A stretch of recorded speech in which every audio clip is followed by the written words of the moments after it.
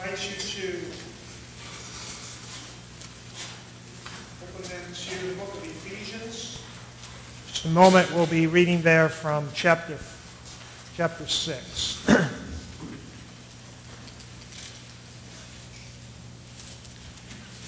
Well, Americans spent about $26 million opening weekend in theaters watching the Titanic in 3D. I actually haven't seen the movie. But the Titanic is a very interesting subject in our day. I know that the night that that ship sank, Jack Phillips was the guy on the telegraph system who was transmitting the code. Actually, the code he was transmitting was CQD. That was the distress signal. About 3 years prior to that, a new distress signal had been set up, which is S.O.S. The reason they did S.O.S. was it was just very simple. I believe it's ... dash, dash. Is that correct? ... However, the British were kind of slow in accepting it, so they were still using the CQD.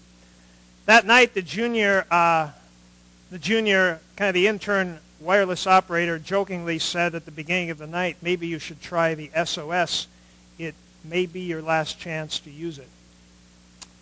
And so it turned out the 25-year-old Jack Phillips would die of hypothermia on an overturned life raft.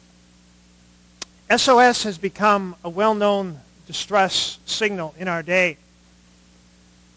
It's also a common way in which many people pray. They kind of sail along in their unsinkable ship, and then all of a sudden the unexpected happens, and people send out the SOS signal, hoping that God will somehow hear and come to help them in the situation that they are in. You know what that's like. You get the diagnosis from the doctor or the pink slip on your desk. Perhaps it's a call on the phone in the middle of the night, and so we send out that SOS distress prayer. For many, their relationship with God is kind of like their relationship with their insurance guy. They go and sit down at the office and have a conversation and take out a policy. And then the only time they talk is when something happens, when they have a claim to make or something went wrong and they would like to be reimbursed. I've entitled the message this morning, Beyond SOS Prayer. And what I want us to see this morning, and begin to see, because it's probably going to take us a couple weeks, but I'd like us just to begin to see how big this thing of prayer is. When we get done, my hope is for many of us you'd go, wow, I had no idea prayer was so expansive. There were so many ways that I could pray. I want you to imagine that your prayer life is kind of like a menu in a restaurant. And for many of us, here's the menu. Here's the menu. Hamburgers, fries, and Coke. And that's kind of it. That's your prayer menu. And what I'd like to do over a couple of messages is to expand that menu so you've got appetizers and salads and main selections and desserts, and to see that there are so many ways that we can pray and that we can communicate with God. Our text this morning is Ephesians chapter 6. I'd like to read that, and then we're going to focus in on one verse specifically. Beginning with verse 10. Finally, be strong in the Lord and in his mighty power. Put on the full armor of God, so that you can take your stand against the devil's schemes. For our struggle is not against flesh and blood, but against rulers, against the authorities, against the powers of this dark world, against the spiritual forces of evil in the heavenly realms. Therefore, put on the full armor of God, so that when the day of evil comes, you may be able to stand your ground. And after you've done everything, to stand. Stand firm then with the belt of truth buckled around your waist, with the breastplate of righteousness in place, with your feet fitted with the readiness that comes from the gospel of peace. In addition to all this, take up the shield of faith, with which you can extinguish all the flaming arrows of the evil one. Take the helmet of salvation, the sword of the Spirit, which is the Word of God, and pray in the Spirit on all occasions with all kinds of prayers and requests. With this in mind, be alert and always keep on praying for all the saints. Now, up to this point, I've been talking about the importance of prayer sort of in terms of your relationship with God. There's a God out there who made you. He made you for him. He wants to know you. He wants to live in relationship with you. And that's a very important piece of prayer. But here Paul reminds us there's something else going on, another very important piece of prayer beyond simply knowing God. And that's the fact that you are in a battle. Whether you know it or not, you are in a battle. We see that in verse 12. And notice what I want you to notice this verse 12, because it's, this battle is huge. And the goal of this battle is to keep you from experiencing what God has in store for you. God said he came to give you this abundant life. The battle you're in is seeking to give you the unabundant life. It is exactly the opposite effect. The goal is to separate you from God. The ultimate goal is to destroy your life. So you're in that battle whether you realize it or not. For sure, the goal here is to knock you down, because God's goal at the end of the day is that you would still be standing in this battle. Now, we know that Satan is not omnipresent. Sometimes we'll say, well, Satan's attacking me. Well, chances are he's probably not in your room at that moment. Not that he couldn't be, but there are a lot of places where Satan could be, and he can only be in one place at one time. But I want you to notice here, because this is a very insightful verse, I want you to notice verse 12. And here's what it says. Our struggle, your struggle, is not against flesh and blood. Now listen to this. It's against rulers, not singular, plural. Rulers, against authorities, against powers of this dark world, against the spiritual forces of evil in heavenly realms. This is a massive army. I mean, Satan is the general, but there are lieutenants under him and troops and squadrons and all kinds of forces. We have no idea how pervasive that is. We have no idea all of those forces that might be at work against us, against this church, against your home, against your family, your kids, your marriage, all of that. And so we see here that the secret, there are all kinds of things that God has given us. He's given us this armor to protect us. And again, notice the goal in verse 13. He says, therefore, put on the full armor of God so that when the day of evil comes, you may be able to stand your ground. And after you have done everything to stand. So it's like there's going to be battles in your life, and God's goal is that you'd have armor on so that you could stand when the dust settles, that you're still on your feet. Now, we see here what I think in verse 18. I think sometimes you hear these words like in World War II, people are always trying to find the secret weapon. If there was a secret weapon in this battle, I think this is it. I think that's why he ends with it, verse 18. I think this is kind of a summation of the whole thing when he says, and this is our focus this morning, and pray in the Spirit on all occasions with all kinds of prayers and requests. With this in mind, be alert and always keep on praying for all the saints. Now, what's interesting here is, as he says, it's interesting that he says to pray with all kinds of prayers and requests or supplications. Now, often we think of prayer as, well, prayer is when you come to God and you ask him for something. But it says here that there are really two facets of prayer. First, there are requests, but then there's all kinds of other prayers. that we are to be involved in. And then he says, always keep on praying. Always keep on praying. In other words, every place you are, I think every posture you are, I think when you wake up in the morning, it's appropriate to pray in bed. Some of us have a hard time praying in bed because we also like to sleep in bed. But it's appropriate to, the psalmist talks about praying to God on his bed. You pray to God when you sit. You pray to God when you stand. You can pray to God on your face, on your feet with your hands stretched to the heavens. Any posture, any place, anywhere you are is appropriate for prayer. The key phrase this morning is to pray with all kinds of prayers and requests. Now, I did a little Google search, and I said, ways to pray. And the first article said 8 ways to pray. The next one said 23 ways to pray. The next one said 25 ways to pray. I looked a little farther down, 50 ways to pray. I quit when I hit 100 ways to pray.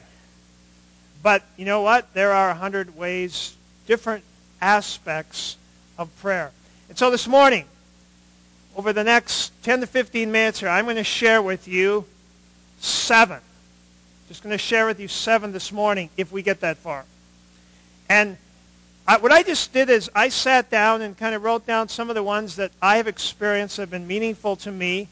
I don't do these all the time. Some I do more than others. But these are different ways to pray, different kinds of prayer. If you're here today and you're not sure how to pray, or you get bored praying, or you're just not sure what to do, hopefully this will help you. A couple weeks ago, I talked about the importance of developing routines in your prayer life. And so some of these might become routines that you develop, or these might be things that you cycle in and out of a routine. So if you have a routine of praying for, let's say you had a routine of praying for 30 minutes every morning before you got into your day. There are different things you can do during that 30 minutes. And so it's important to understand different kinds of prayer. There are certain seasons in your life where you may want to pray one way and then another. So, here we go. 7. For those of you who like lists this morning, you're going to enjoy this because we're going to give you 7 different ways to pray. And I just labeled these. These are just my own labels here. So here's the first one. The first one is what I call nature prayer. Nature prayer. That's where you get up and you take a walk and you go out into nature and you pray. This is a very, very powerful way to pray. It's a very important way to pray. And so as you go, you allow nature to speak to you and you respond back to it, because God will speak to you through nature. God will speak to you through nature. Sometimes we get into our lives and we just walk right through this beautiful world God's given us, and we don't hear what God is saying to us through it. This is where it's like treating creation like walking through an art museum. You go through an art museum and you go, oh, wow, look at that painting. That is a beautiful painting. You go up and you look at it, and you look down the right-hand corner and you say, who painted that? So maybe you see the name Len Pigeon on there. I have some paintings like that in my office. And you go, wow, he really did a beautiful job. Well, going in creation and seeing a flower or a scene or a mountain or the ocean or whatever it is, and just going, wow, God, that is amazing. That's a very powerful form of prayer. It's part of just, as God's creation, praising him for what he's done. And the Bible's full of admonishment to praise God for what he's done. You go out at night and you look at the sky and you look at the moon and the stars, you go, man, God, you are really big. You are so big. That is prayer. That is prayer. Whenever God touches you with something that you connect from him and there's a response in your heart to God, That is prayer. Look at Psalm 19. The heavens declare the glory of God. The skies proclaim the work of his hands. Day after day, they pour forth speech. Night after night, they display knowledge. There's no speech or language where their voice is not heard. Their voice goes out into all the earth. Their words to the ends of the earth. God is using nature to speak to you. I shared this a while back, but I will never forget this experience as long as I live. I was preaching through the character of God, and I was talking about God as creator. And so for that week, whenever I'm preaching on something, I usually kind of try and focus on it. So I was going out, I live up on Rib Mountain, and I was walking out, and I was just allowing this verse to actually happen and just being very aware of what the trees were saying to me. I'm not a pantheist, but the Bible says that their voice to what God has made goes out day to day. Their speech goes out. So I'm looking at a tree going, wow, that's saying something about God. And the mountains are saying something about God. And I was walking down the hill. I was just about to my driveway, and I was just responding to what had happened. And I remember just lifting my hands and saying, God, you are an amazing creator. And when I lifted my hands like this, 10 feet, I kid you not, 10 feet over my head. This was when the road still had its canopy. Remember that? And 10 feet over my head, I felt something. I looked up, and there was a bald eagle with its wings spread, and I felt like I was in O'Hare Airport with a 747 landing right over my head. I have never seen, I know they're up there, but I have never seen an eagle on Rib Mountain in 12 years. If you go up to the top, you might see them. But at that moment in time, I knew that God was affirming the marvel of his creation. And so as we go out in nature, there's a certain kind of prayer that God intends to go out to him. I call that the prayer of nature. That's one way that you can pray. The second one is what I call scripture prayer. This is one of the most important ways for me, because many times I'm not exactly sure what to pray for, and I don't always like to just sit down and go through lists. Okay, I think it's important to pray, have lists of things to pray for. But if all your prayer life is requests, Paul says, pray with requests, but also all kinds of prayer. So there must be other kinds of prayer other than just coming to God and asking him for things for yourself and other people. And so I like to go to Scripture because my mind loves to wander.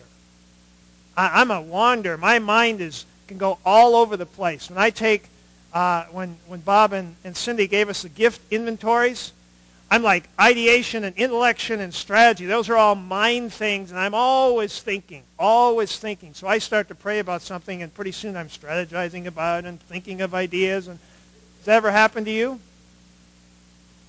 Well, I need something to keep me on track, and so I love to use the Scripture as an agenda for prayer.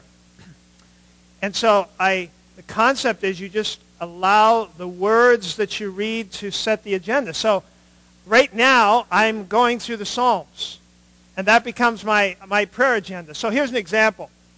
I just turned to this one when I was writing my message, Psalm 18.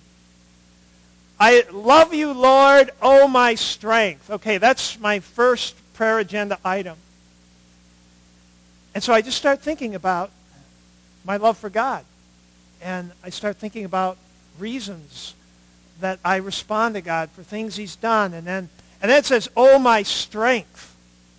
And I began to think about what are those things in my life that I need strength for today? What is it that if God is my strength, what can I lay before him? The Lord is my rock, my fortress. And often what's really helpful to do is to read this through and read it in first person. Now the psalmist does here on the first one, I love you, Lord, O my soul. Lord, you are my rock. You are my fortress. You are my deliverer.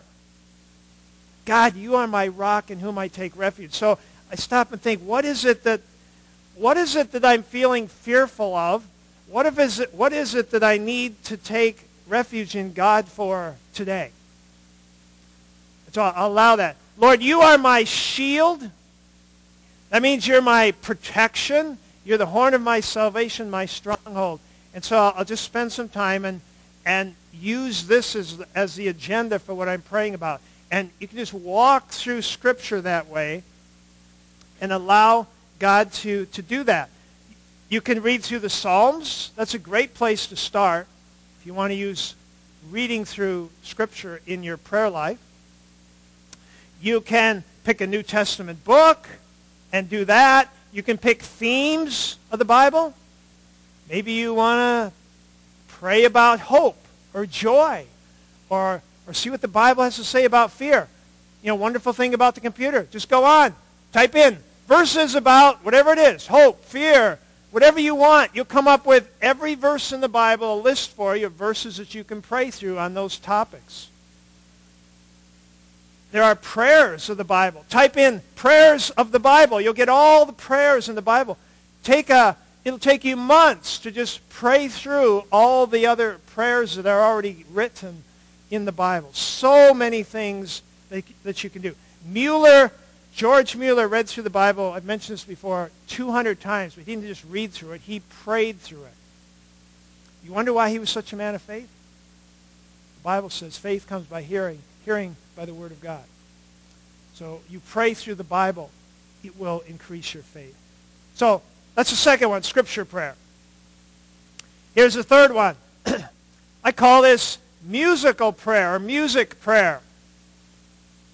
God created music. God created music. Can you imagine the world without music? God created music, and it is a big part of our lives. It was a big part of the Old Testament. Israel, it's a big part of the New Testament. We're admonished to sing to one another with psalms, hymns, spiritual songs, all kinds of music to the Lord. Look at Mark 14:26. It says, when they had sung a hymn, they went out to the Mount of Olives. When they had sung a hymn. That was tradition. Now that when we think of hymns today, we think of that which came out of the Reformation. That's not what it's talking about here. Hymns in biblical days were songs that weren't perhaps word for word out of the Psalms, but they were predominantly based on the Psalms. And so we find that they would actually sing the Psalms, and then some of the hymns were actually psalms. And so it was very traditional, and we assume that whatever they sang was probably somewhere in the Psalm 113 to 118. That was traditionally the Paschal Psalms. That's traditionally what they sang at Passover.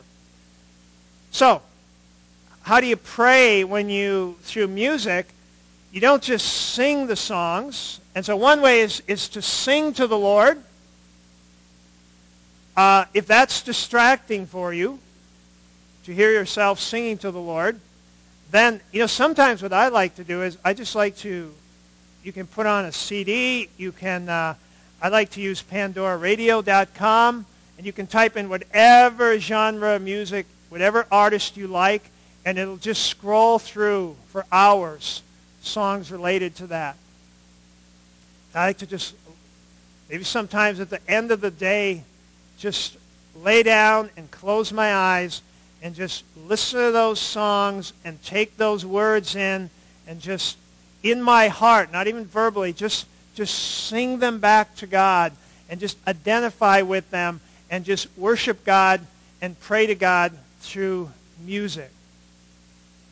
Very, very powerful way to pray. Let me just mention a couple that I'm not going to spend a lot of time on these two, but these are a couple of acronyms that you can use. One is probably one of the most common is the Acts prayer. The Acts prayer. How many of you have heard of the Acts prayer? Okay. maybe a third of us here. Each of those stands for something. The first one's adoration. So you begin, just begin praising God for who he is and what he's made and all that. So you just words of adoration to God. Then you move into confession. Things that you know that you've done. Things that you don't know about that you're sure you've probably done. And, if there are people that you've offended, people that you need to apologize to, this is the place where you allow God to speak to you, make amends for anything you've done if it's involved other people. Very, very important part. Then you move into thanksgiving. And this is thanking God for the things he's done. Adoration is praising God just for who he is and what he's made. Thanksgiving is thinking about all the things that you have to be thankful for. And very, very important part of prayer. And then the fourth one is supplications. Supplication is a word for just crying out to God with your requests, both for yourself and for other people. And so, very simple way that you can pray. Just sit down and work through those four. It's called the Acts prayer. Another one, it's a little more in-depth, is to use the Lord's Prayer. And I've done this at times. When I use these for me personally, sometimes I'll work through them, and then after a while, I just start feeling like it's not fresh anymore. And so I'll move to something different. I think God likes a little variety in our prayer life. And so don't be afraid to change it up and try some different things. God is a God of variety. The Lord's Prayer, just quickly, pray through the lines. Our Father. Our Father. Very powerful to pray about your identity, who you are, that you're a child of God, that he is your Father. Who art in heaven, hallowed be thy name.